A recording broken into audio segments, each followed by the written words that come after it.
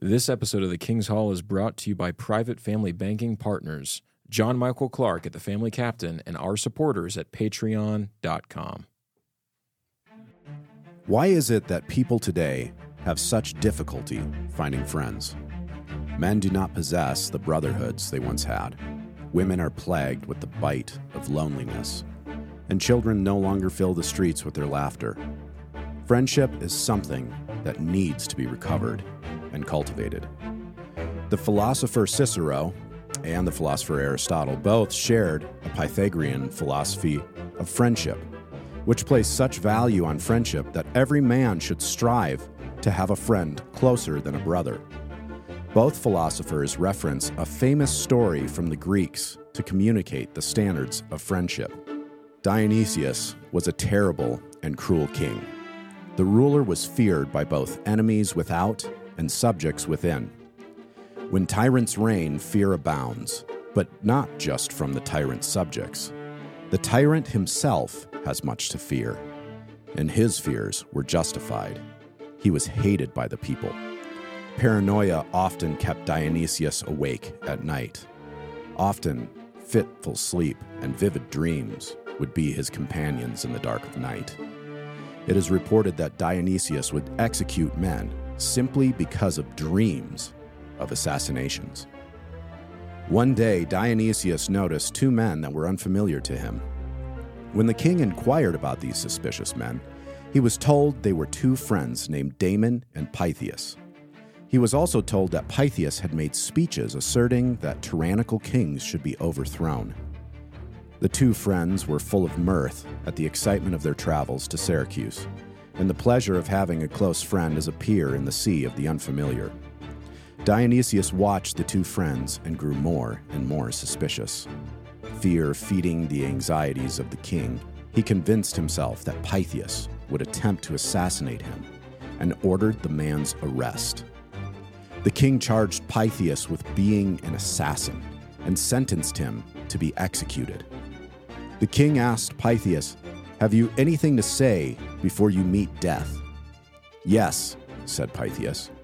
"I would ask the king grant me 5 more days of life. Let me go home to say goodbye to my wife and children and to put my household in order. I will return. You have my word." The king, in disbelief, shook his head. "Do you expect me to trust you would return? Impossible. What guarantee would you give to convince me you would keep your promise?" Pythias' good friend Damon stepped up beside his friend and said to the king, "I would take his place. If he does not return, kill me instead." The king, shocked by this offer, replied, "Very well, but you are a fool, for I would not hesitate to order your death at sunset 5 days hence, if Pythias isn't here. You will die in his place if he does not return." "I have no doubt he will keep his word," said Damon. The bewildered king ordered Pythias to be released and Damon to take his place in prison. 2 days passed and the king grew more curious.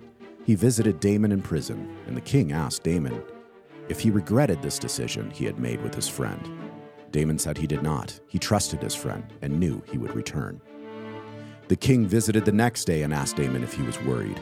What if his friend saw his wife and children and would gladly break his word to stay with them? Damon answered with unwavered confidence that his friend would return.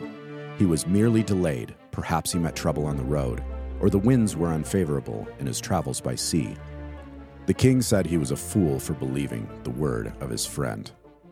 The 5th day arrived, the day of promised return, the day when Damon would be executed if his friend did not come. The sun made its slow, inevitable arc through the sky. Damon was brought from his cell to the king. The smug-faced King Dionysius looked down at the man who would be executed because he had made a mistake the king had not made, to trust another. The king taunted Damon. "Damon, where is your friend? It has been 5 days hence and I do not see him." Damon calmly replied to the king, "He is my friend. He will return if possible." The king ordered the man to be taken to the executioner. Damon was led away to the city square and up the platform where he would meet his end. A hood was placed over his head, and the king yelled out, "Damon, What kind of friend you are, if only Pythias was such a friend to you. Do you now regret this deal you have made? Do you now regret trusting the word of your friend? With straight spine, the hooded Damon yelled, "Even now, I trust he will return." The king waved his hand, and the executioner forced Damon onto the chopping block. Taking hold of the axe, the executioner raised it to take the man's head when a scream was heard from the back of the crowd. "Stay your hand! It is I, Pythias! I have come as promised. Do not kill the man!" Pythias shoved his way to the platform. The man's clothing was in tatters. He was covered in cuts and bruises. Pythias rushed to his friend and said, "Damon, my ship was wrecked in a terrible storm, and robbers attacked me on the road. I ran the entire way as quickly as I could. I am here, my friend." Pythias turned to the king and said, "Release my friend. I am ready to meet my executioner." King Dionysius stood stunned at what had just happened. Never had he believed the man would return. He was deeply moved by the loyalty and love these two men had for each other. The crowd begged for mercy for the men. The king raised his hand to stop the clamor and said, "Never have I seen such friends as Damon and Pythias. Never did I know such faith and loyalty could exist in men. Neither shall die. Their friendship should be allowed to live." The King's Hall podcast exists to make self-ruled men who rule well and win the world. Well, gentlemen, welcome to this episode of the King's Hall podcast. I am one of your hosts, Eric Kahn, joined today by Damon and Pythias. Whoa! I would not make that offer. Dan, I'd go all the way. Wow, I'm humbled. Thank you. If a tyrannical king ever threatens one of us with death, we got to make a pact right now. Yeah. Right now. I'd do it. I'd trust you. My guy. I'd trust you. That's powerful stuff. Probably. Yeah, In the comfort of my chair in our recording studio, I would trust you. Here we say. Here we stand. And I really hope we don't sit. have to see the metal, the true metal on this one. Indeed. Well, gentlemen, in this episode, we're going to be talking about exactly this, about how friendship shapes men, how it shapes women. But in particular, as we continue with this theme of fatherhood, we're going to be talking about how fathers are made to teach their children friendship. Now, unfortunately, Dan, as you mentioned in the cold open, it's rare for men to have male friendships anymore. So we're going to talk about why some of this is. I think it's an important question as we talk about how friendship can be given to our children. We need to understand it for ourselves. So we're going to unpack that in the problems of fatherhood, friendship, and passing that on to children. But it reminded me, by the way, of a meme. You guys remember this meme? It was floating around a few years ago, and they said, everybody talks about the miracles of Jesus, but nobody talks about the real miracle. He was a man in his 30s, and he had 12 male friends. Yep. That gets straight to the heart of the issue, doesn't it? So true. And then finally, gentlemen, this episode, we're going to be talking about how this friendship can be passed on to our children just practically, pragmatically. How do we actually teach them these things? So I want to start with the importance of friendship in general. One of the responses that we get so often to the King's Hall podcast is that people say, I really enjoy the friendship on the show. So, Dan, either we're really good actors or there's real friendship represented in the three of us. I think we're good at acting. We're good at We're really good at acting. No, we are friends. We're good friends. And so why is it appealing? Yeah. It's because it doesn't exist in abundance as it used to. You know, that was part of my my first comment in the cold open was that brotherhoods don't exist. You can even look back at like my grandfather. Granted, I don't, you know, the Knights of Columbus and the Templar, the Masons, and stuff like that. Like real bad stuff. Okay. But he had a lot of close friends. I mean, they would go square dancing together. They would hang out. Like they had their own bars that they would go to, like the VFW, because my grandfather was a veteran. And so even military type buddies, you know, so there were social structures, and the culture lent itself more to cultivating friendships. Mm-hmm. And I mean, all you have to do is just look around today, just look at your own life and realize that those don't exist anymore. You have like coworker friends, which, I mean, I've had coworker friends before, and God bless them. I do not want to see them outside of work. You know, like they're buddies at work, but that's, is this that's about it. us? So anyway, so there are other, and then you've got, you know, you go to church for like, you know, an hour and a half every Sunday, and then that's about it.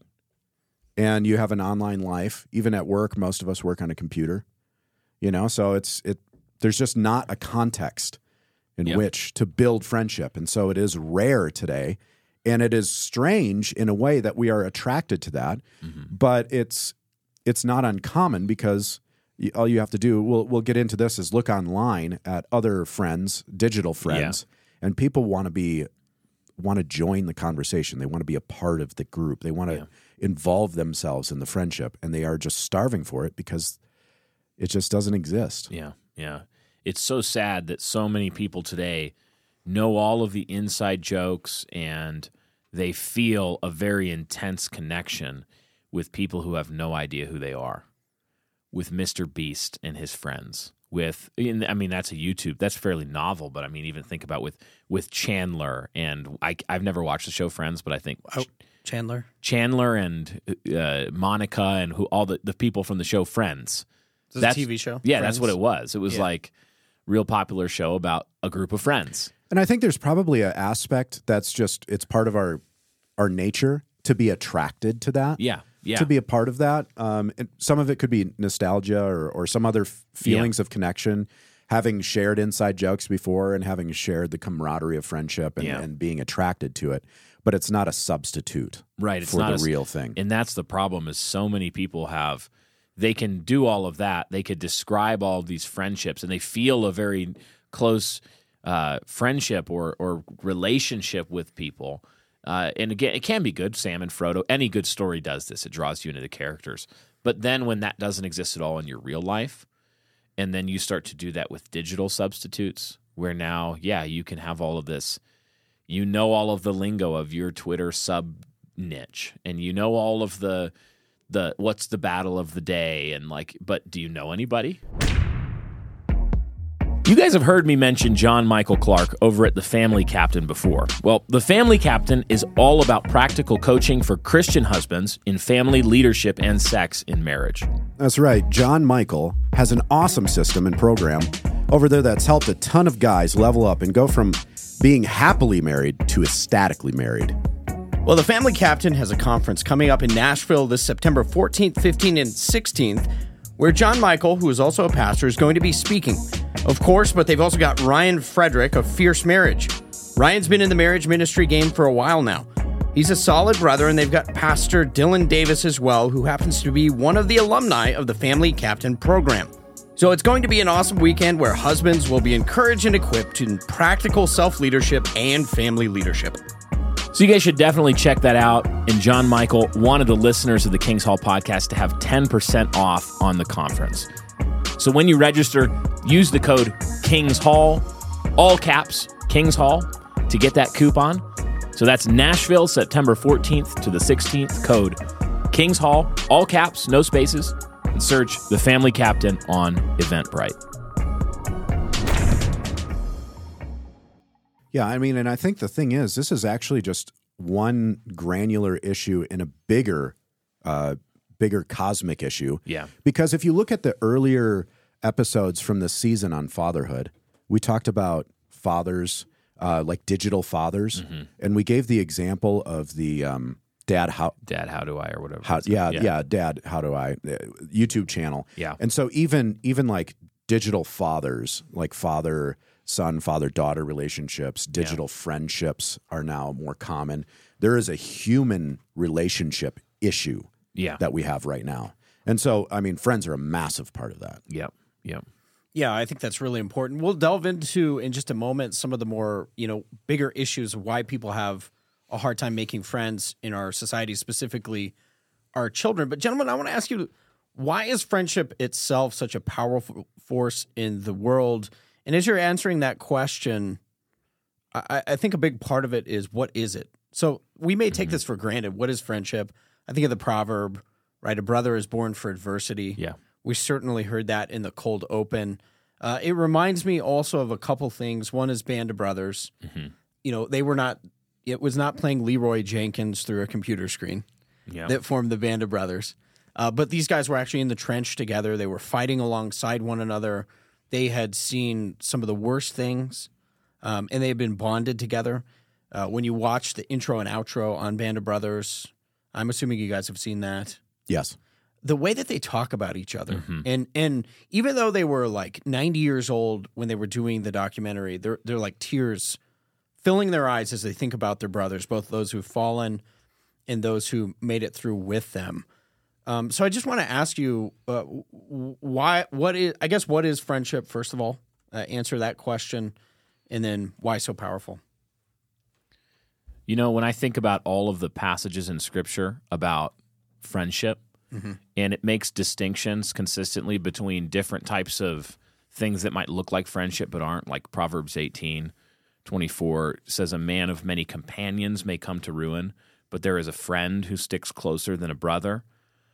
Proverbs 27:6, faithful are the wounds of a friend, profuse are the kisses of an enemy. Ecclesiastes 4:9 and 10, two are better than one. For if one falls, he will lift up his fellow, but woe to him who is alone if he falls. A lot of these things have to do with, you know, like a companion might be a group of people you're around, but friends are people who take a clear and even courageous interest in your ultimate good. They love you, and so they want your ultimate good. They don't just, it's not just a relationship of some mutual benefits. It's not just like, you know, we happen to be doing things. Coworkers are like this. You can feel like they're friends sometimes. You know, you think about, I worked at Starbucks, and you kind of know the other people there, and you laugh together, and you have some inside jokes. But it's like, biblically speaking, it seems as if real, true friendship is so focused on the good of the other that it's willing to even wound the other, take risk. It's like a linking of life to where you're saying, I want to see you built up in Christ and in every other way. I want to see your house, your legacy built. No, you want to see my house, my legacy built. It's like there's a depth there. It seems like a lot of it, Brian, what you're describing is, I think of David and Jonathan, I think of Naomi and Ruth. It's really about like covenant pledging to one another. Yeah. And we think about the friendship of the Lord being kind of the primary example. Yeah. But Ruth saying to Naomi, where you go, I will go. Yeah. Your people will be my people. It's kind of like the height of friendship. Yeah, Christ is a friend to sinners, meaning like he's not going to just allow them to continue in that state, but he's also not going to crush them. He knows them deeply. There's a love there that is genuine and from the heart. I mean, those kinds of elements there, they can be built around lots of mutual goals, and there's lots of context where friendship can be built. But like the ideal friendship is that band of brothers where you're like, yeah, he would die for me and my people, and I would die for him and his people. Yeah, I actually find it really interesting in the story of David and Jonathan. So many people want to turn it really gay, you know, when they say that, you know, they had a love that surpassed the love of women. But it's such a different relationship than a husband and wife, because it would be inappropriate for a wife to say, I'll give my life for my husband, right? But for two men that are closer than brothers, we look at the story of Damon and Pythias and say, like, that is just. Yeah. You know, that is good. Yeah. Or a band of brothers saying, like, I will give my life for yours. And it's the other way around. It's such a mutual sacrificial sort of relationship that it is a different type of relationship than a husband and wife. Yeah. And that's why I think that he says that, is because they would give their lives for one another in a way that would be inappropriate in a married relationship. Yeah, that's really interesting. It also makes me think about, you know, as we unpack something like what would be the keys to friendship, I was thinking about how we've been aligned with each other here in Ogden. One of the things that has, I think, been a key to this friendship is we all have the attitude of burning the boats. Yeah. Like, you come here, you plant your roots. We've worked through conflict very differently when you say to one another, well, we're here no matter what forever, so I guess we better work through it. It's sort of like in a marriage. Yeah. When you say we don't even talk about divorce. we know that we have to work through the issue. So we're committed to doing that, and that shapes the friendship. So as you guys think about friendship, what would be some other keys to friendship formation? Mm-hmm. You know, it's interesting that you bring that up about like burning the boats, because it makes me think of one of the keys. To the extent that we feel that way, and it's not even just about like New Christendom Press or making this kind of, at the core, really, it's that we're in a church community where, and everything a church community should be, where we're saying, this is the place I'm going to give my life to these people, this place, this church, the name of Christ here in Utah and beyond, as it, Ogden and beyond, as the Lord hopefully blesses and extends the network and roots of friendship and connection. But that to me is the key. It's not even just like a work relationship thing. Everything we're doing with podcasts and whatnot could die tomorrow, and we would still all be here trucking, because what we're aligned around is the most fundamental central mission of the Christian man and family. That's where the roots of this friendship have been built. Like Dan and I have been friends and pushing the plow together before any podcasting or whatever. Like we were here. Yeah, it's really interesting. Taking shots and building and fighting and doing all in the church. Well, and Brian, you bring up a really good point. I think friends and mission, but particularly for men. Men are, I've often heard this, like men are, rather than being face-to-face relationally as much, they want to be side-to-side. Yeah. So side-to-side building things, fighting in the trenches, that sort of thing. It seems like mission would be really important. So Dan, I want to get your thoughts on why mission. Like, could you have great friendships with no mission? Yeah, I think one of the keys to mission is having a similar vision and principles, right? Because if you don't have a similar principles to another person, it makes other things. I was going to talk about loyalty. It makes loyalty really difficult because your principles, your virtues, the things you're aiming at are actually different. You cannot be loyal to that person because they're actually aiming at a different thing. And so I know you were asking about mission probably in a little different way, but I'm thinking is like, what are the values of your life? What are you pointed at? What does success look like? Yeah. What is an entire thrust to your life? Yeah. And if those things are different, that's going to be really, really hard. And you know what's funny is often I think that, especially in like Reformed circles, we think, well, that means like we have to have theological like-mindedness. And that's not it. That's not it at all. That's not what I talk about, principles. Theology is just kind of an outflow of some of your principles. That's a symptom, not an actual principle in itself. Like being a Calvinist is not a principle.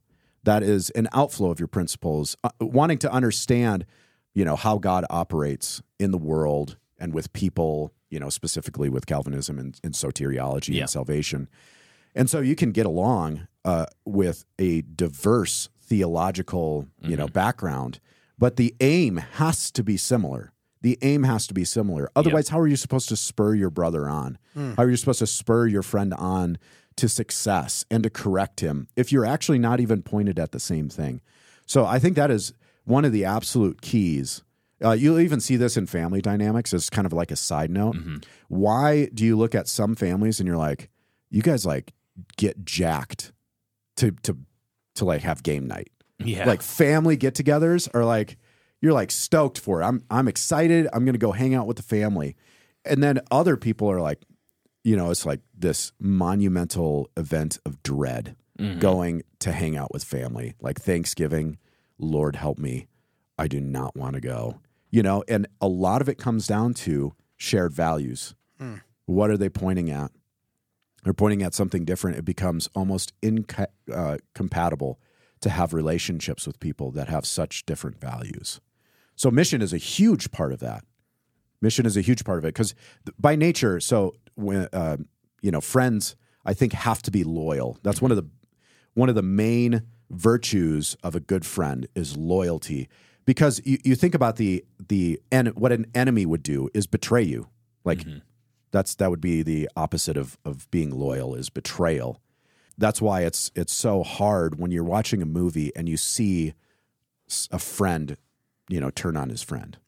Like Robert the Bruce. Right. Yeah. Those moments. That sense of betrayal. Like, I thought you were for me. Judas. I thought that you were, Jesus wasn't fooled, but the other disciples, it must have been perplexing and like, it was horrible, to have this loyalty. sense of betrayal. Yeah, it's interesting too because one of the things that Brian had mentioned from Proverbs is that a friend sometimes wounds with his words. He speaks the truth to his friends, and a lot of times in the moment that can feel like disloyalty, but it's actually the opposite. Yes, highest loyalty. So one of the things I've noticed is this, particularly online, but like you'll have groups of people who all want, for one reason or another, fighting together on some internet issue, which makes you wonder how real it is. But then it's like you sort of have the like we won't correct our friends mentality. Yeah. And so it's interesting. I think it would be helpful for people to know this. Like that's something that we're doing all the time, actually, and even welcoming with each other of saying. Most of the time welcoming. Where are my Eventually welcoming. Yes, that's right. Why is that such an important part of friendship, Brian? Well, like when Dan's talking about loyalty and principles, and this is such a key to this part because when you have loyalty, your ultimate loyalty is to your friend's good. And so the principles are really important. What are we trying? How do we evaluate what is good and what is not?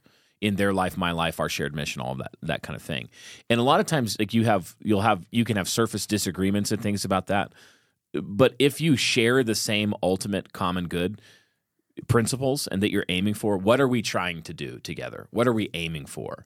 And it's not just like, we like to go mountain biking together because that's fun, or we hunt together or whatever. But it's like, no, what are we aiming for? Well, at the bottom, across all kinds of different disagreements and different wirings and gifts and like different personalities. It's like, what are we aiming for? The kingdom and glory of Christ amidst this people down through the generations in our families, building one another up. That's what we're doing. And so if we're all loyal to that, then, and we know that that's in our friend's best interest, and he agrees with that. He's like, yeah, that is the best interest. Then when you come and you say, I think that you're not living in alignment with your principle here, and you bring correction or counsel or even wounding, then what are you doing? Well, you're actually saying, friend, we all agree on this shared glory that we're aiming for. We're trying to win this glory together. And I'm going to wound you now because you're going left off of that path. And so let me wound you. And it, like sometimes right away, oh, thanks, man, I needed to hear that. And then sometimes 3 months later when you're like, God, dang it, they were right. It's always Dan. It's always Dan when Eric and I 6 months later are like, was he right again?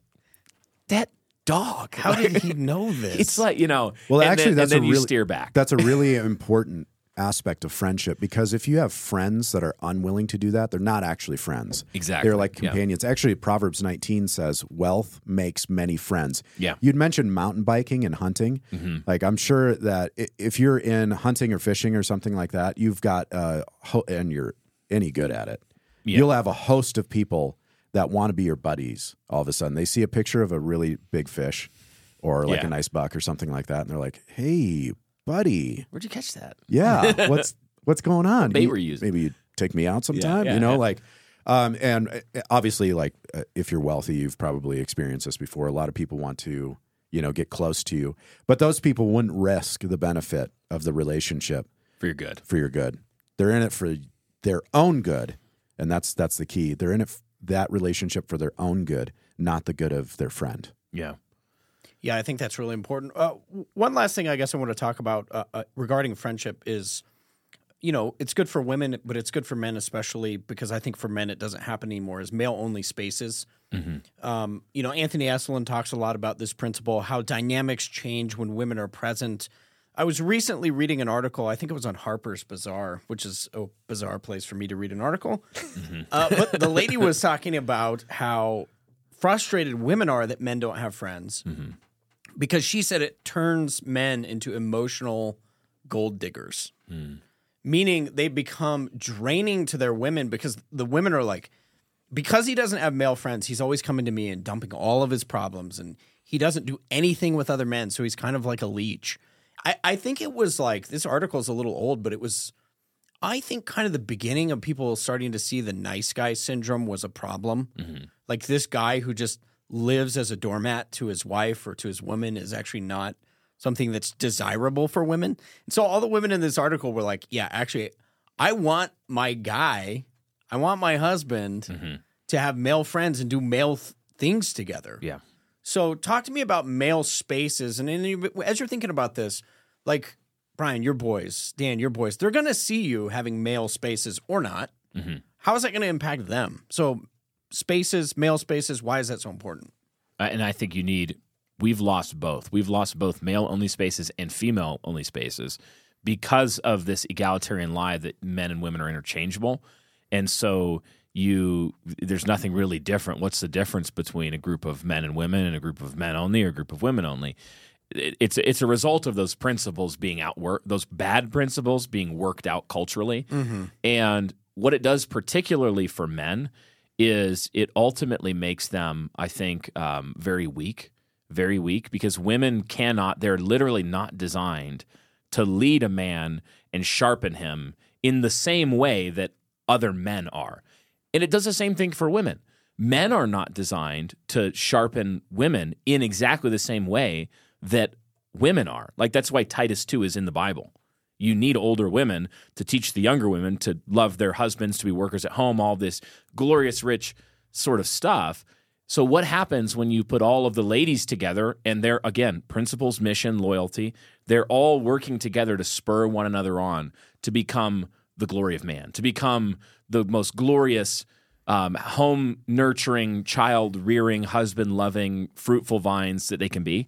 Glorious things happen that won't happen if you just had spaces where men were always there. Changes the dynamic.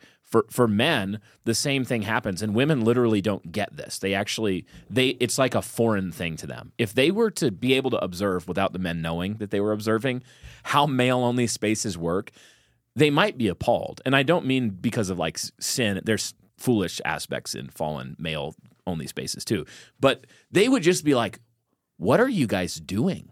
Well, particularly, you're so mean to each other. I was going to say the way that we razz each other. Every now and then I'll tell my wife, oh, yeah, this interchange happened. This is what Dan said to me.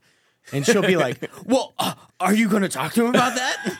And I'm like, no, I thought it was funny. No, It's hilarious. I never tell my wife, like almost ever, do I like put any kind of like church leading, like any of the things we do together. It always involves we're fighting outside conflict. We're like always needing to make sure we're staying aligned, and there's always like that male sharpening happening.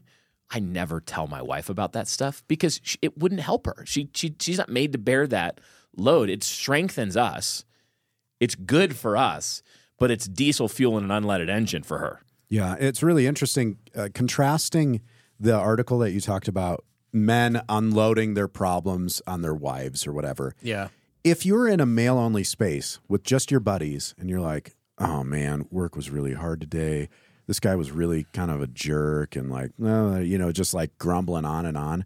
Eventually, it's inevitable. One of the guys will say, wow, if I wanted to hear this much fussing, I would have hung out with my kids, or something like that. And that's appropriate.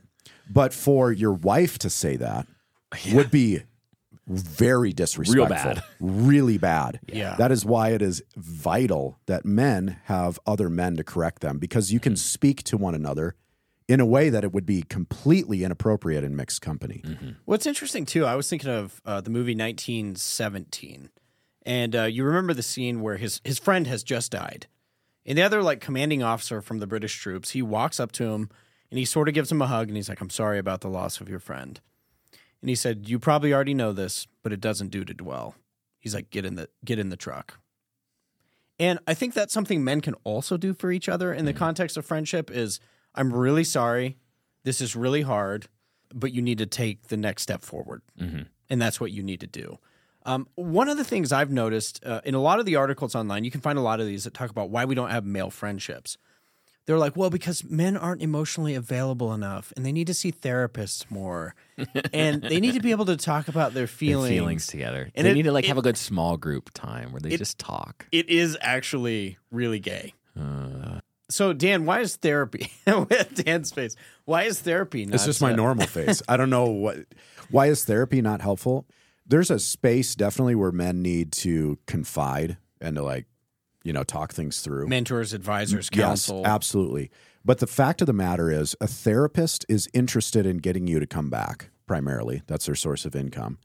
And they don't have the tools that will help you. One of those tools, like we talked about, is the loyalty of a friend telling you hard things.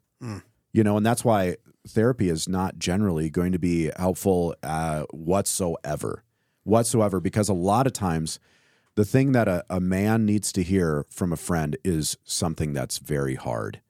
And you are not going to receive it well from a person you are paying.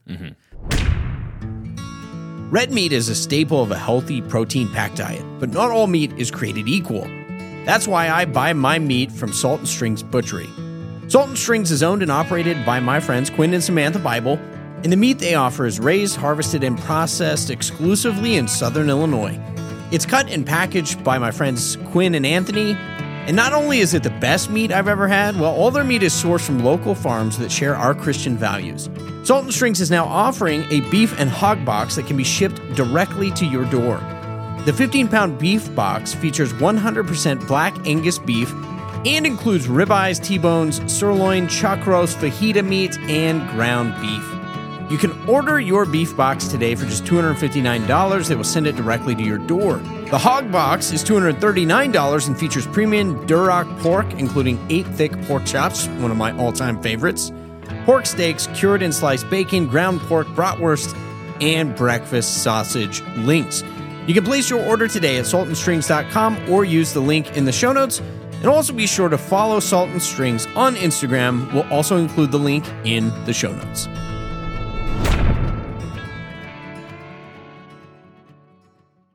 Well, don't you think it's interesting, Dan, like the opposite? We've talked about this a lot. The Vernon Davis with Mike Singletary. Yeah. You remember his epic rant, right? Yes. Yeah. Can't win with him? Can't do anything with him. I want winners. And but then because, you know, Mike, he was recognizing basically in his son that, you know, Vernon Davis was acting like a child. Yeah. He corrected him. And later, Vernon Davis comes back like at the Super Bowl and he was like, I really appreciate what he did for me.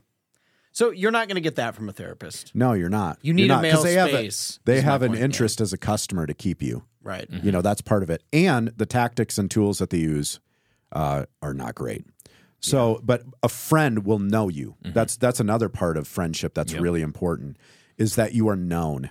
Not in the way of husband and wife, but as a man to man, because you have a similar perspective on life. You have similar ideas of what you're aiming for with masculinity.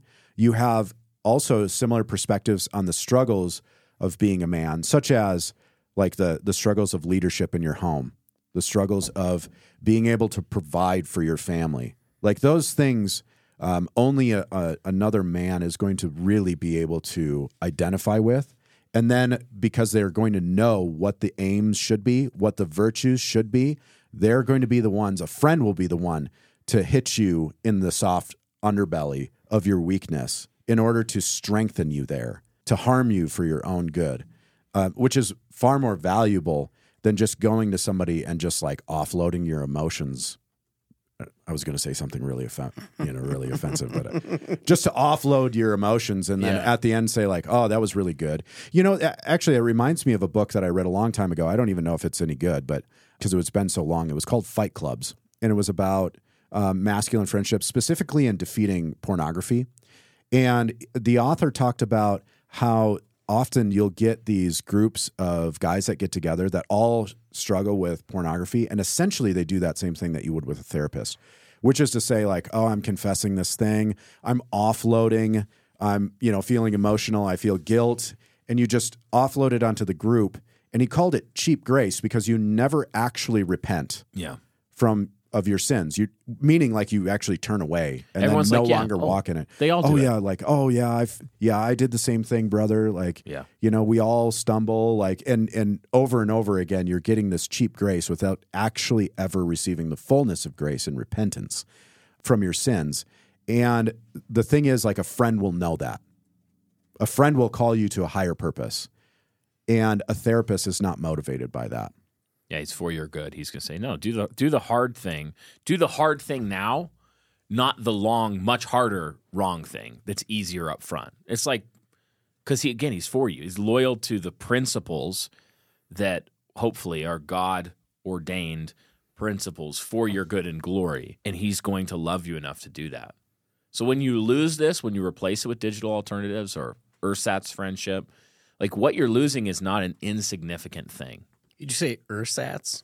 Ersatz. What does that mean? Oh, in World War II, they would, in England, they're an island, shipping's been disrupted by the U-boats and all that, so having a hard time getting food and supplies.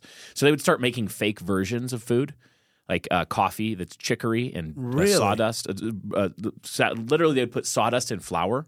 They call it ersatz food. Really? Stretched with fillers. It's kind of like how our food is today, except without World War II. And without something natural like sawdust. Yeah. It's So just ersatz was the chemical name powders. for it. Yeah. I actually don't know where that comes from. Yeah, it's that's probably some Yeah, European surprised you word. didn't know that, Eric. Yeah, I had no clue.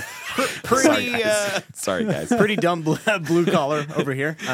Not from England. Eric was just asking like he knew. He was just asking for the listeners. Yes.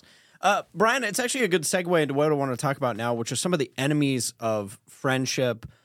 You talk about some of these counterfeits. We get this a lot in the Proverbs as well, and things like worthless friendship for our kids. So Proverbs is from fathers to sons and daughters, but to children.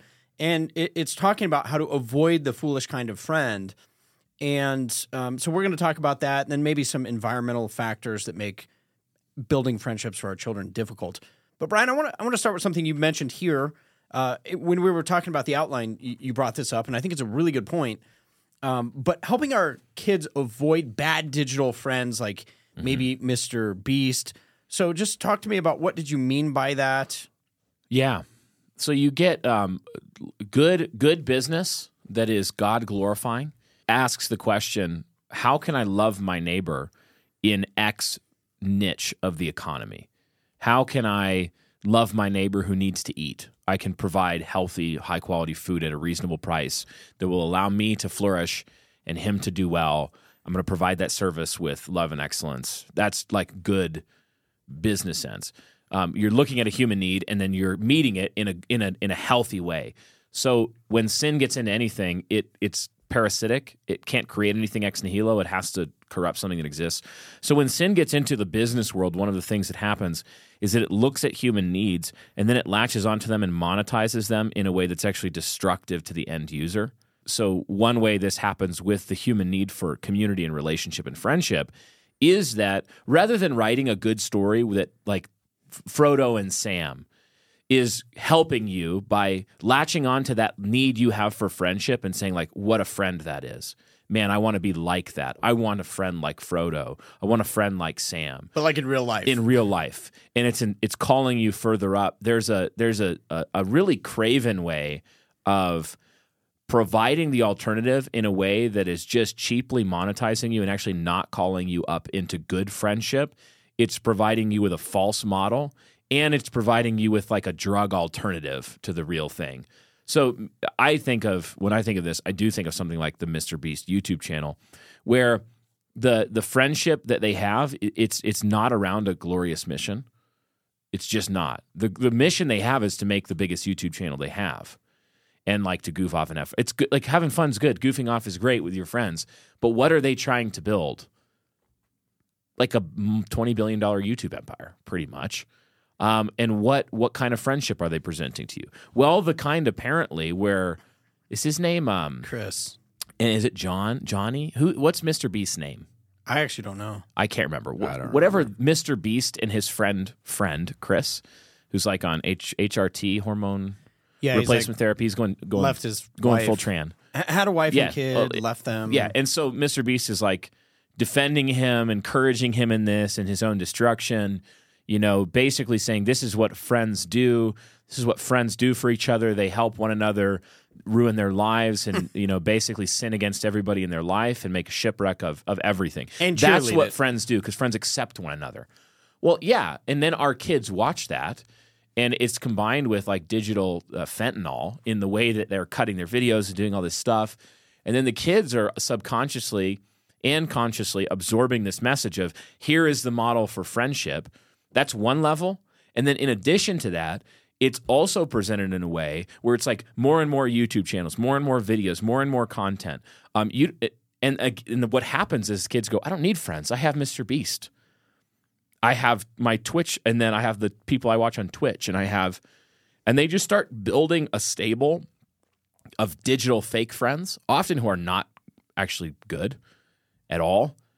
And it slowly leaches out until they've replaced all of their need for real friendship, they feel like, with an ersatz version of it. It's acorns ground up and roasted and pretending to be coffee. It's not coffee. What's really interesting, because you can read a lot of the studies on this, but we've talked about it. Gen Z, the iPhone, all that, it's caused psychological damage to our children. Yeah. They're weaker than Demonstrably. ever. Suicide rates are astronomical, all of this. The transgenderism movement in particular has been infiltrating kids' minds through primarily places like Snapchat. Mm-hmm. But even adults today are replacing friendships with online relationships. There's a number of times online where I've seen people ask really intimate questions on Twitter. Like, hey, what do you guys think about this? What should I do? And my first reaction is, this person clearly has no friends in real life. Oh, yeah. Because who in the world would put stuff on there? So it's becoming like a replacement for people in real life. Yeah. Which becomes very problematic. It also subjects our kids, though, to a lot of what end up being worthless people. Originally, my youngest, I let him watch some Mr. Beast for a time because I thought, okay, it seems pretty clean. It's funny. Yeah, they're just doing some hijinks. And then all this stuff kind of comes in, and you're like, okay, problematic. Other people might be asking questions. The one that we've been watching a little bit lately is Dude Perfect. I think those guys are Christians. Yeah. So hopefully we don't have to worry about trannyism. They seem a lot more solid. But it really becomes the same thing. Like, if you are going to do that at all, this goes back to Digital Matrix. You're really going to have to limit it and go make friends out in the real world. And then what's great is when you can see.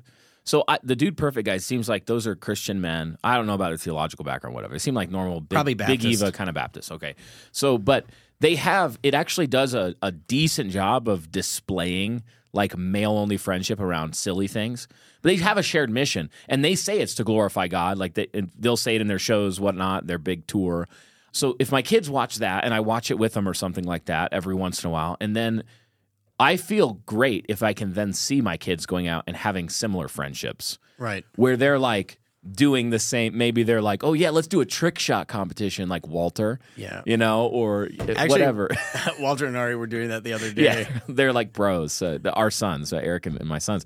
And so that's great. But if I, as a father, if I see my daughters or my sons getting into this kind of world and they're not actually doing it themselves, then I'm like, let's shut that down and let's go make some friends. Because one you need, the other one you don't. It can be a servant, right, of good friendship to give you some models in stories and video and film and whatnot. That's a good servant. Can be. But if I'm not seeing my kids actually go out and have friends like Tall Guy and Purple Hoser, whatever they call it. I don't know what you're talking about. That's okay, Dan.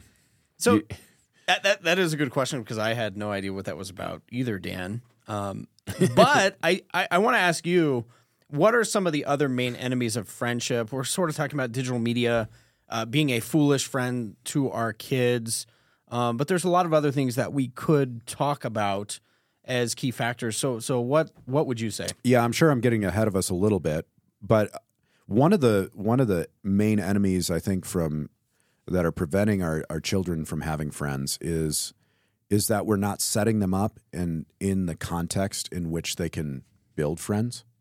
Okay, so, and we're not displaying what that looks like. So I think one of the better ways that you can build friendship amongst your kids is by identifying another family, in your church or something like that, with similar age kids that you get along with. Like, this is the ideal, right? Mm-hmm. You find another family and you're like, we're friends. Like, that's what's going to happen. We're going to hang out. Dude, we just become best friends. We're going to do, we're going to hang out every week. Our kids are going to be friends. Like, they're going to hang out.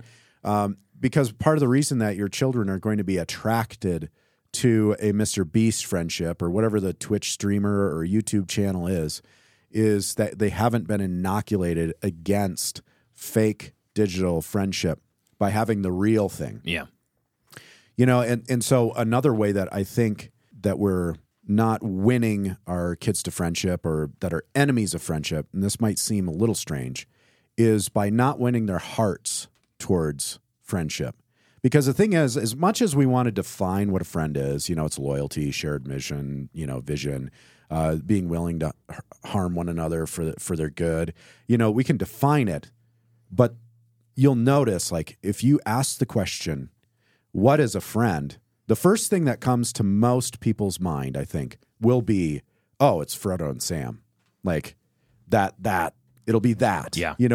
We think about it in story because that's going to be one of the best ways that you can see the example of friendship is that they need to be told the right stories. Your children need to be won by the right stories. Yeah. That's why I really do think Lord of the Rings is one of the greatest examples of this, is by reading the right stories to your kids and by communicating to them and winning their hearts to this idea of friendship and training them to be good friends. They'll realize pretty quickly that the digital version is just a cheap substitute. It's like Pippin. Some artificial sugar substitute. It's just not. It's not the real thing. And if they've never tasted it, if you're in World War I, World War II, and your fake coffee shows up or your fake flour, and you've never had real bread, you don't know. Right. You can't detect the difference. What actually reminds me, Proverbs 27:7, Dan, as you were talking about this, I was thinking about it. One who is full loathes honey, but to the hungry, even what is bitter tastes sweet. Oh. So to somebody who's starving, It's really good. you think about it, you're like, when you're starving, you're like, oh, these potato chips taste amazing. Mm-hmm. Well, yeah, because you're starving. But if you were well nourished, and you might turn them down. The other thing I think about, Dan, in terms of like social changes in America since World War II, there's actually a book on this by Robert Putnam called Bowling Alone, and he talks about how social capital has been just destroyed in America. We lack community events. Anthony Esolen will talk about the same thing. We used to have adult league baseball. Yeah. There used to be all sorts of community centers, and people would get engaged together. I think TV has also played a big part in the changing social dynamic. I remember in Louisville, Kentucky, we were going to seminary, and we had a power outage for a week. A week of no power. Wow. And so it was really interesting because everybody went to their front porches. It's the middle of summer. It was extremely hot. We didn't have AC. So everybody went to their porches, and I saw and talked to neighbors I had never even seen before. But when the power was on and it came back on, immediately people would come home from work. You'd never even see them. They'd enter their home or their apartment. They would go in, they'd turn on the TV. That was it. No social interaction. When life is hard, it's easier to make friends. And I don't mean like emotionally hard, conflict hard. I mean like when there's actual physical challenge and discomfort, that actually genuinely helps in friendship formation. No, you're right, because there's a shared experience there, which is another key of friendship, is a shared experience, shared interest. Yeah. That's Suffering together. Eric and I both have gone elk hunting, backpacking. You've gone backpacking before. Yeah. There is something that happens when you're encountering difficulties. I'm sure, like rock climbing and things like that, the same way. Yeah. Like when you encounter hardship and difficulties and it's a shared misery, for some reason, that really does bring friendship. War, I think war. the stories of like war, and friendships that are forged there, around shared mission and hardship. Yeah. There's just no replacement for it. Pastoring people through hard situations together.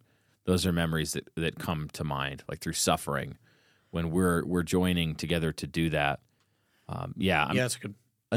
That's a really good point. Yeah, go ahead. Another aspect of enemies of friendship, we've kind of circled around it a lot, but just like the disintegration of life, a lot of what we're talking about comes back to this, that the Industrial Revolution and then the information technology revolution successfully disintegrated life by doing an easy button for everything, so that you no longer had to go, like you can get everything you want and never leave your you home. Feel like you can without ever leaving your house. You get digital friendship. You can get your groceries delivered. Yeah. You don't ever have to go to like have your favorite restaurant where you go and know the staff and the owners. Everything's hyper optimized and hyper digitalized. And what it's done is it's actually cut the root of the life together, where before that it would be common where you would have in a community, you'd have all of the basic needs of life would be connected to, you'd have a butcher, you would have a grocer, and it would be walking distance in your community. You would have all these things together that you couldn't live without. You'd have your church, your parish, like all of these things shared together. So what you're saying is there is a secret cabal that is organizing every aspect of life to make every man an island so that when they enforce their tyrannical rule, there can be no uniting amongst the people to overthrow the tyrants. And that's what you're saying. They've given you the illusion that you have these connections and they have the power button to all of them, meaning they can immediately shut off all of your communication, all of your access, all of your social media like that, and then you're an island truly. And you have no meaningful, hard-forged friendships. You're very easy to kill because you're fat and soft. Well, why'd you look at me when you said that? Your head is like a mirror. He's also the hard man. The shining. He's the hard man. Oh, and Eric's the hard. I had to. So, that's fine. I could see myself in the baldness of your head. I'm wearing a shirt that's a little back, too small today, so it makes me uncomfortable. You look actually fit right now because you walked in. I was like, "Wow, Dan's been lifting." No, it makes you soft and weak and vulnerable. But think about this. Okay, bringing back that. So the enemy's disintegration. One of the things then is to bring back integration. Why do my kids have way better friends now than I had growing up? I grew up in the 90s. Part of it's because we lived a military life that's deeply unrooted. You're moving every 2 to 3 years, and you have friends, and then you don't anymore, and you don't learn how to make friends. But a lot of it has to do that their shared life grows out of the same social trunk, which is the church, the school, the social activities surrounding the church, school, family friendships. That is 90+% of their life experience. Grows out of psalm sing, St. Brendan's, church on Sundays, Sundays in the park with friends. That's what it grows out of. Yeah, it's really interesting. One of the other things I was thinking about as you guys were talking is the way society has changed in terms of even things like financial inflationary economy type issues. So because of an inflationary economy, and then especially in the 80s and afterwards, you really get into the acceleration of this. And because of that, now moms have to go into the workforce. So moms and dads are both working twice as hard to bring home the same pay. So that's going to change family life. Then you add in, I think in America since at least probably about the same, the 80s. I mean, sports have been a big part of American culture, but generally they were recreational and family-centered. Yes. And then what happened is now everybody, you have 4 kids, and they're all in a competitive travel league, and there's only 2 parents. So those sorts of things divide the family as well. They really prohibit, everything is overscheduled. So it really prohibits the family from being together on a regular basis. That stuff is very, very disruptive. Obviously, we've talked about technology. As you think about, Dan, some of the other challenges, one of them I think would be like safety and what some authors have called safetyism. And I want you to think back to our childhoods. My mom didn't work. My dad worked. He made a good wage. We owned a home. We were in a neighborhood. There were copious amounts of unscheduled downtime. And my mom would say, "You boys go play." And we would go out in the street with the neighborhood kids, and we would play football, get in fights, build forts. This is like suburban Denver. I mean, the outskirts of Denver. So this isn't that long ago. Build rickety bike jumps with I'm not even thinking about the new neighborhood where I live. You never even see kids outside. They like never leave the house. It's just like everything's well manicured, and pretty much all the neighborhoods I've grown up in the last 10 years, I never see people outside. A lot of my neighborhood, my kids' friends in the neighborhood, we make them come onto our property and play in our treehouse and blah, blah, blah. But it's like the only thing they ever want to talk about is Minecraft, Marvel movies, and Star Wars, bro. I don't know what the handheld video game console thing is, but they're always talking about it. It's not allowed on our property. Is it a Game Boy? I don't even think it's a Game Boy. I think it's something else. A Nintendo Switch. Yes. Yeah. So, I mean, that's all they want to talk. So even when you get them in the environment, you can't take the modern kid. You can take the modern kid out of the modern ecosystem, but you can't take the modern ecosystem out of the kid. Yeah. Not as catchy as the It's really not. song. That wasn't a great phrase. Yeah. Let's be honest. No, I was going to say my childhood was a little bit different because I grew up in a rural area in a town that was known as the second safest city per capita in the U.S. So my experiences were, yes, it was Chicago. Yep. No, it wasn't. So yeah, my experience was a little bit different because going outside and playing meant like there were no neighborhood kids. We just bummed around us boys. So anyway, so I'm probably not a good example. So you're saying you grew up in a white supremacist community, is what you're saying? Well, we were supremely white, so Wisconsin. Yeah, Yes. but Those are some I white mean, like people. But my Dan- family. Yeah. And yes, also that. But we have listeners who are rural people. So actually, when I was 8, we moved to Denver. Just to be clear, I think I was 8 years old. Before that, I lived in a town of 1,000 people. It was the same as what you're describing. This is the shooting magpies. Was like our people would pay us to shoot magpies. That's what we did.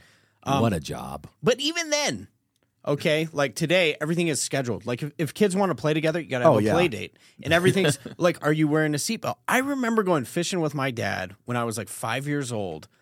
And you remember the trucks with the bench seat? Oh, yeah. Old square body Chevy. My dad never made me buckle.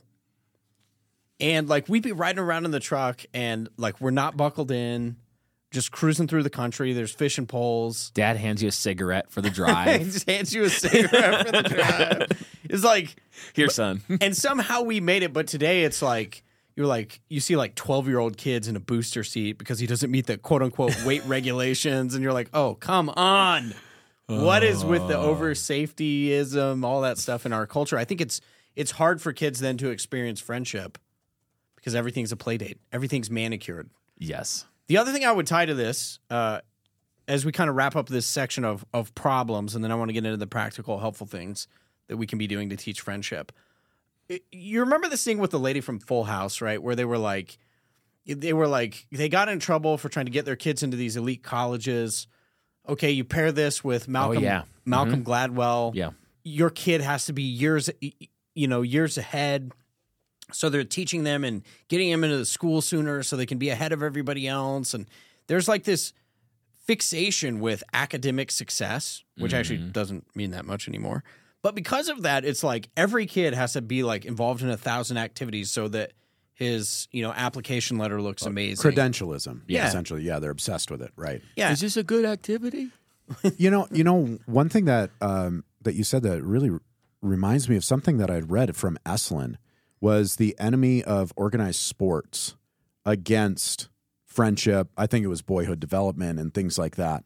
But organized sports, part of like your over-organized life and your manicured life, the play date life, having organized sports rule as the predominant, fun activity for your children can be a big harm because they don't have to discover themselves, to make the rules themselves, to organize themselves, to lead themselves. Yeah, Well, that's think right. about- What do you do when you don't have an adult present and somebody gets hurt?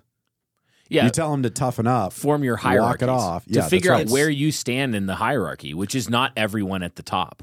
It's not egalitarian. One kid at the baseball field that they're playing the kid pickup game, there's a couple kids that are in charge, and they're like, no, that wasn't out. You go home or I'm going to fight you. Like, that's how it works. Well, it's kind of like the difference between the movie Sandlot and then you get into like these competitive leagues. I remember as a kid, our growing up was very much like Sandlot style. That's how baseball was played.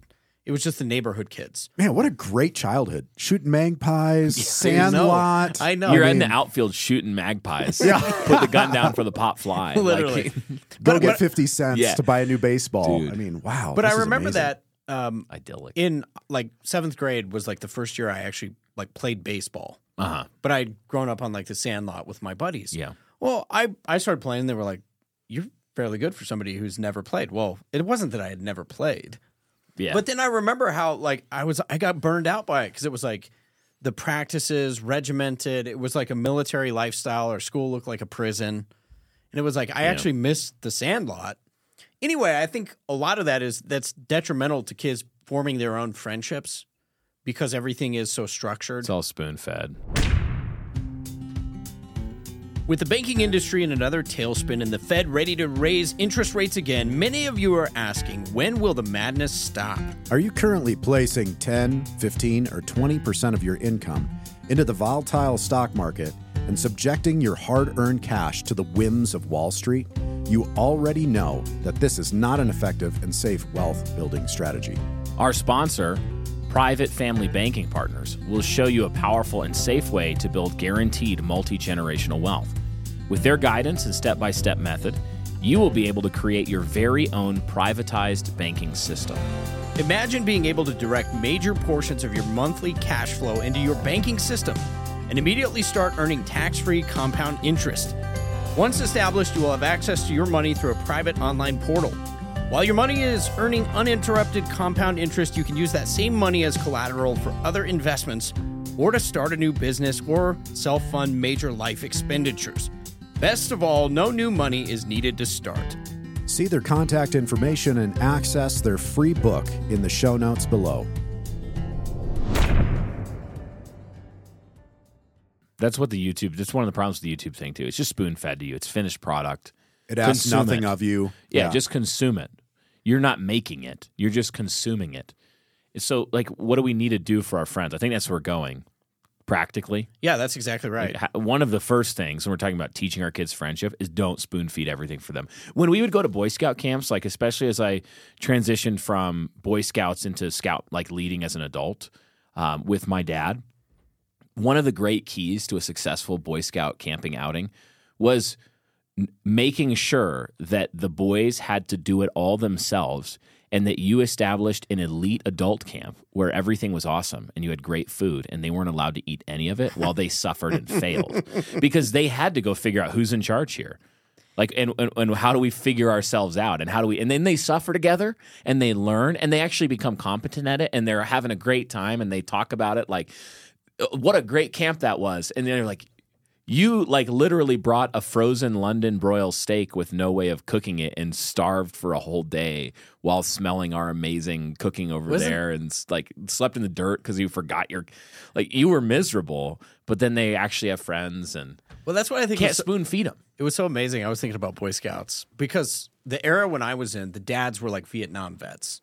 Oh, yeah. And I remember one guy who was a truck driver and a Vietnam vet, and he's sitting there and we're like cooking breakfast and he's smoking a cigarette over like the white gas stove. What a king. And the kid is like, Mr. Whatever, I don't like that food. And he goes, well, son, I made it through Nam. He's like, we ate maggots to survive. You know, and he's like, goes through this whole story and the kid's like about to cry. And he's like, go back to your tent. Go back to your tent, son. You'll eat it or you're starved. Lick the day old Dinty Moore can. They just don't care.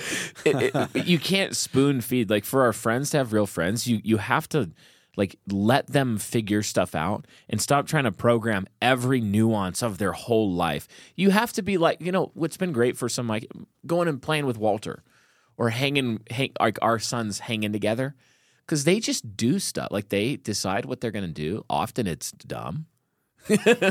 But they have such a good time. They do. And no one's going to like, okay, kids, from 9:45 to 10:15, it's going to be quiet screen time. And then from 10:15, we're going to prepare our peanut butter and jelly lunches.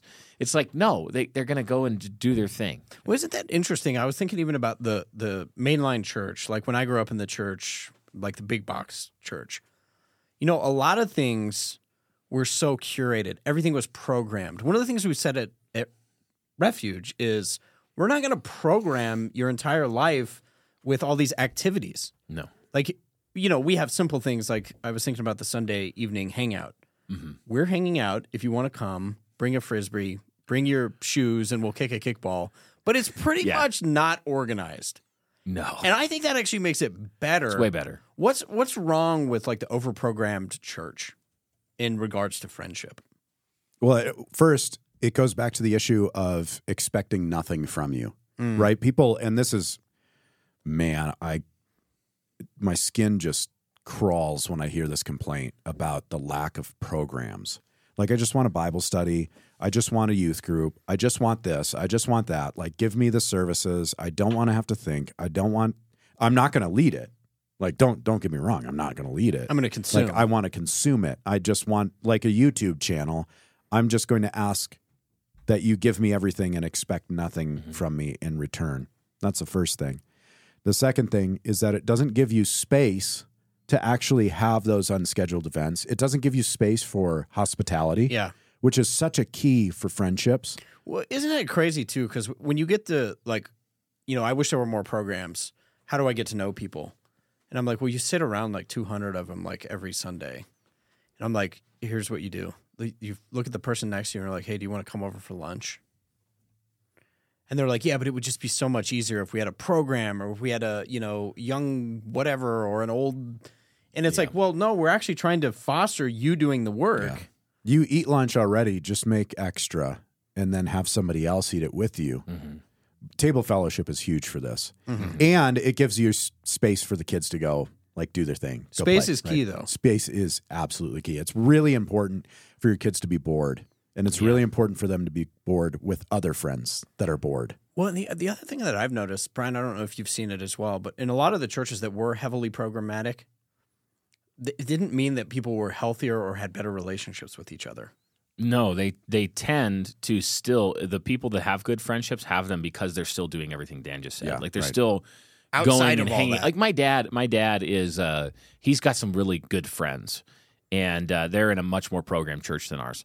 But it's like, what do? Well, they're pouring concrete this week at my dad's house together, and I unfortunately saw a shirtless pic of his friend pouring concrete, and I'm still scarred. But they go mountain biking. They're probably mountain biking literally right now. Like they're coming to that age of life where semi-retirement type of stuff. They're pouring into their church together. They're doing a lot of this, serving widows and things like that in the church. But it's because they're doing all those things anyway. The programs are like not the thing that did it. But when you get the perfectly programmed church and you walk in and it's like, here's the conveyor belt of exactly how to be at this church, man, especially if every stop along that conveyor belt is walk in this room at this time and someone will do something for you, leave, walk out. At the next time, there's going to be a thing you walk into and then they take your kids and you go here and it's all convenient and easy and there's no pain. And they'll do the thing for you. And instead, what we do is like on Tuesdays at 6 o'clock, come to our basement. It's going to be kind of hot, especially by the time everyone gets there. We're going to potluck it. You have to bring the food or no one eats. Like, we're not providing it. In fact, we had to lecture them at one point, like, bring more food. There's 2 minutes. Like, and they were, we have to do that. We eat together. The kids eat all the dessert. Then they all run into the old janky kitchen, and they just, like, every time I walk past that, like, it's like Lord of the Flies in there. And then we all go up and the kids are forced to sit down with their parents and then we all have to sing. And if no one we're learning how to sing our hymnal. If they don't, no one's going to sing it's not a performance. It's not choir. It's like, come to our concert. Like, no, they're learning how to be the choir. And then they hang out until Ben is annoyed because he has to go home and he's the one locking up. And he's like, why is everyone still here? Because they're friends. Ben and is then too we gracious leave. to be annoyed. No, Ben's not Most really annoyed. days. Or kickball, where the kids come and we're like playing an adult game of kickball, taking it way too seriously at Sunday nights at the park. And the kids are like, can we play? And we're like, yeah, but we're not giving you any mercy.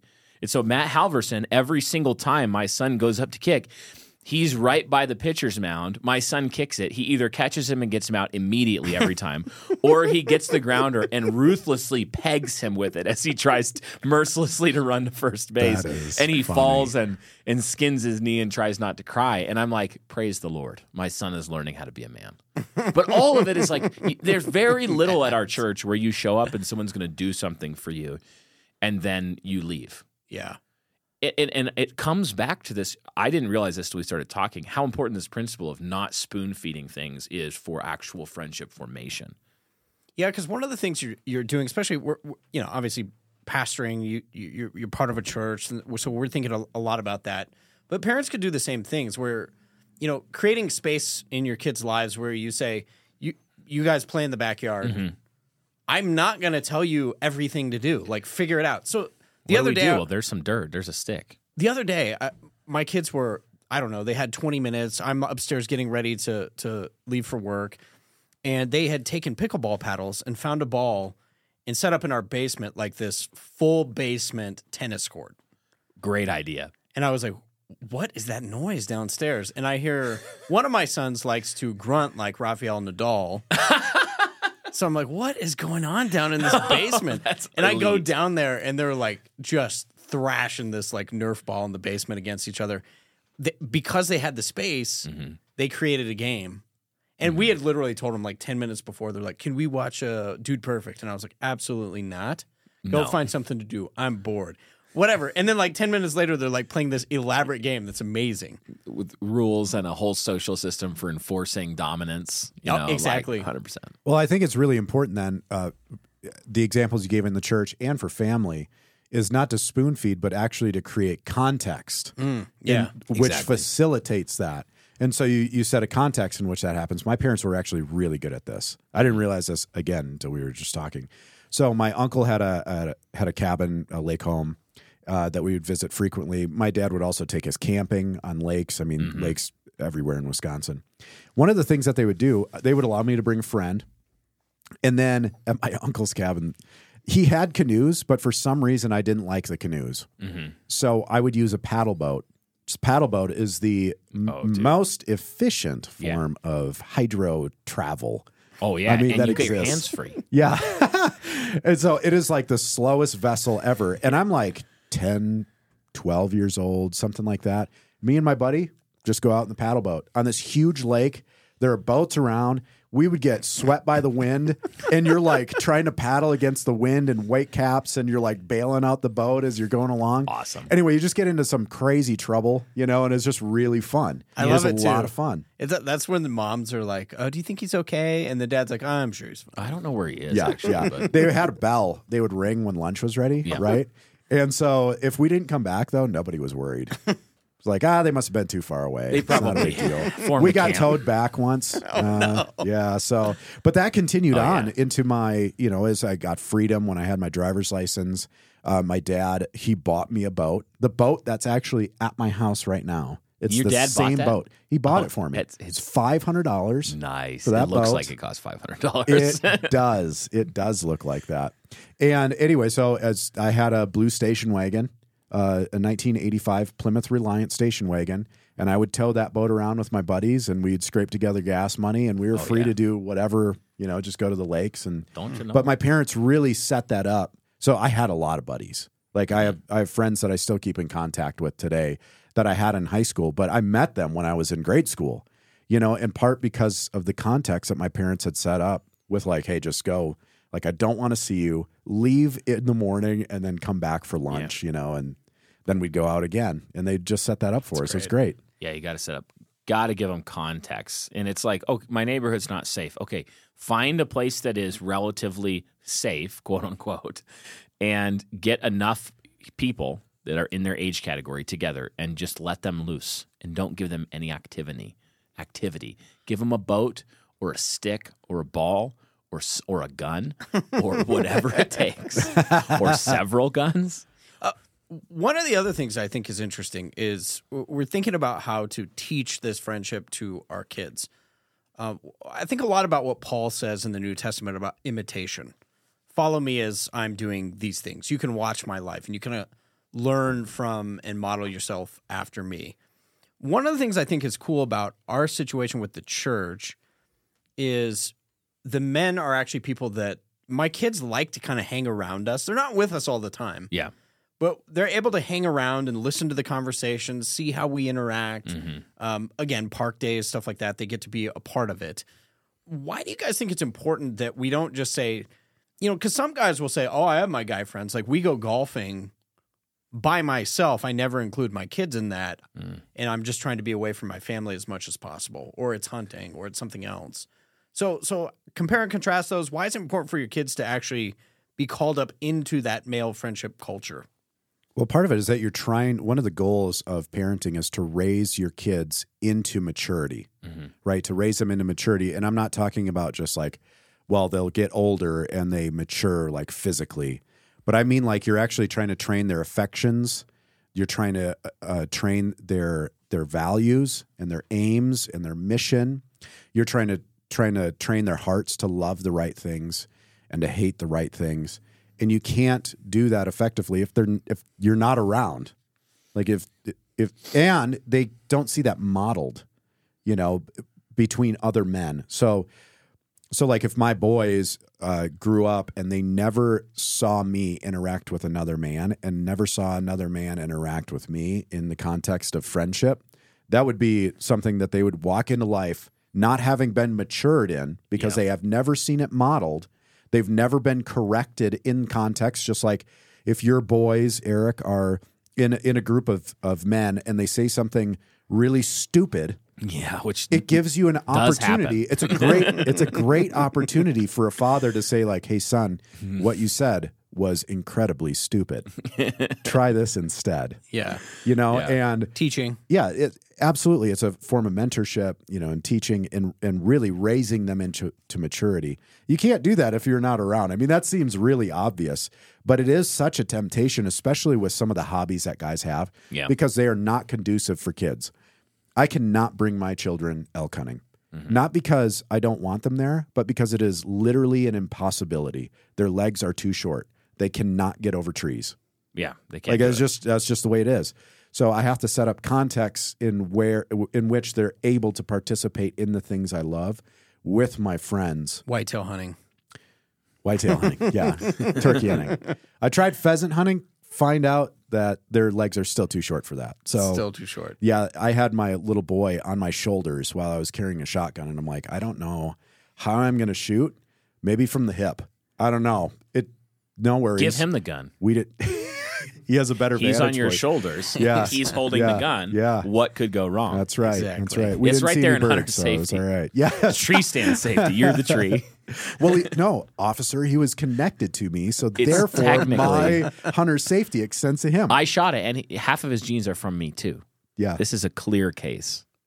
So, Yep. so Brian, I want to ask you final thoughts as we wrap up.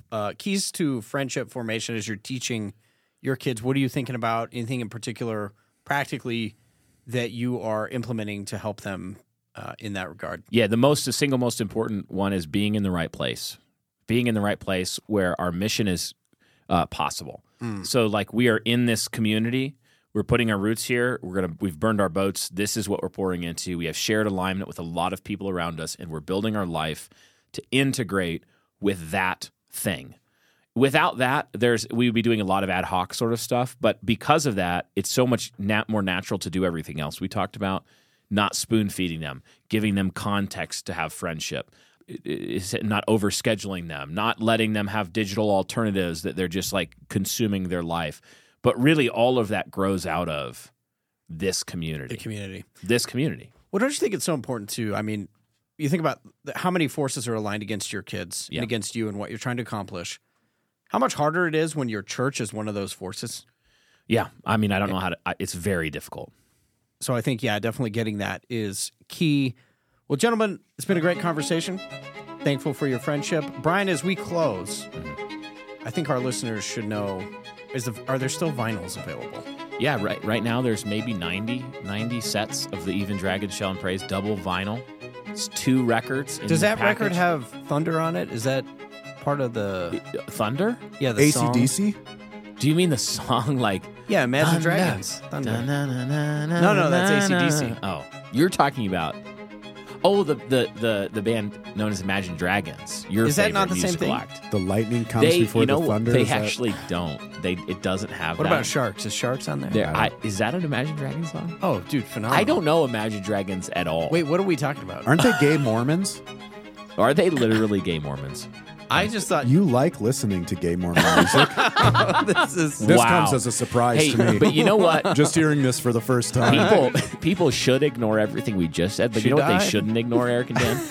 They should not ignore the fact that they should sign up and become patrons of the King's Hall and get access to our behind the scenes after hours show. Because you just got a glimpse of it. They should, yeah, because you just got If you a don't glimpse. like it, don't sign up. If you like all of the parts where they're like, wow, they really should have edited that out probably, then After Hours is for you.